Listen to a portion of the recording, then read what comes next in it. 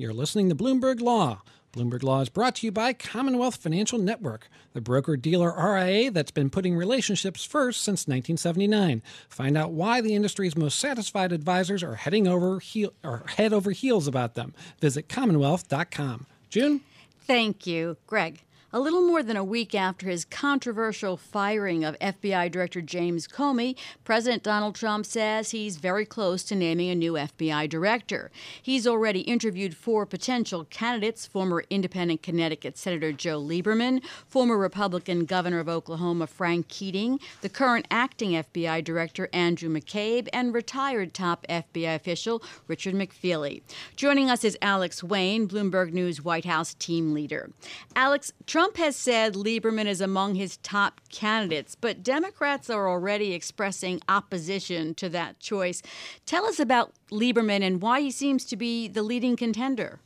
He's a favorite Democrat among Republicans, for starters. You'll remember that he endorsed John McCain in 2008. So I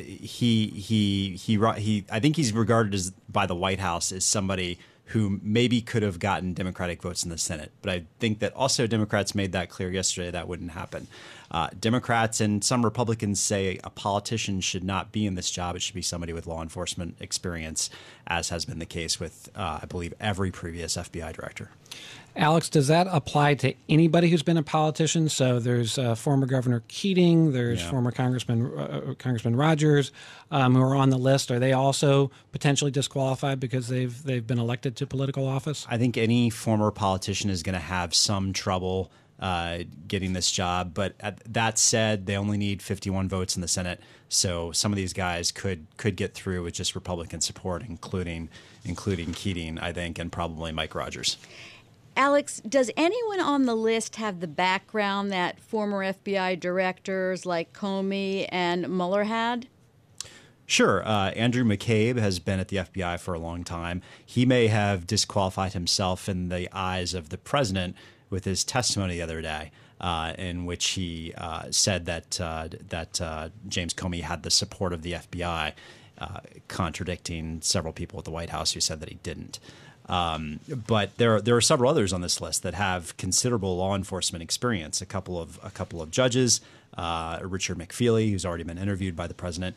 I think any of those types of people probably wouldn't have too much trouble being confirmed, assuming they don't have any unknown skeletons in their closets. Alex, one of the issues between Donald Trump and Jim Comey was the whole question of whether Comey would pledge his loyalty to Donald Trump. Do you envision that sort of issue is going to come up in this process, both the selection and then the confirmation process? So I think that's a complication if Trump wants to hire a non-political person, a career law enforcement person who has developed his own kind of respect and experience. Anybody like that, I think, has to take into consideration whether the president is going to extract a loyalty pledge from them. And Alex, as you mentioned, only a majority vote in the Senate is needed. But does this look like it's going to fall down partisan lines, or are there some Republican senators who are going to be a little more picky about it? I think it's likely to be partisan. There was some reporting that John Cornyn was Trump's top pick for this job.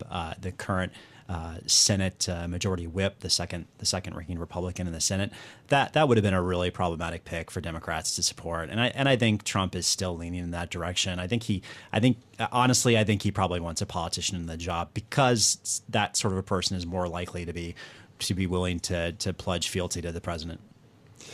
Alex, there had been some talk that the president might make the announcement before he left on his foreign trip today. Bloomberg's now reporting that, according to a White House official, that's not going to happen.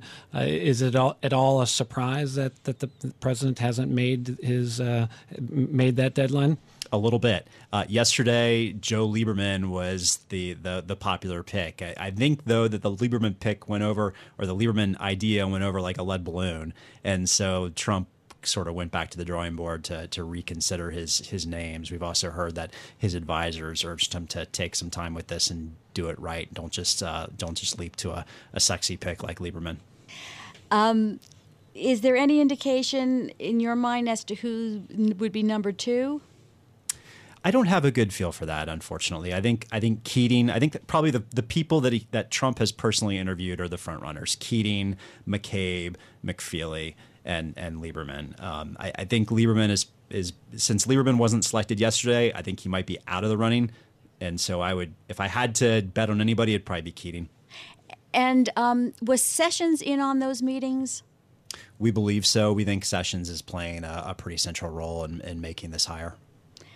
And you still you believe that it won't be a problem for Republicans to have a politician like a former Republican governor? Yeah. No, I think a guy like Keating would get through the Senate with 51 votes, maybe a few more from a couple of Democrats. A non-politician would attract more Democratic support, but I'm not sure Trump cares about that. Thanks so much for being on Bloomberg Law. Alex Wayne, Bloomberg News White House team leader. Coming up, Republican regulators have begun dismantling Obama-era net neutrality rules, raising web companies' fears they'll face barriers to reaching customers.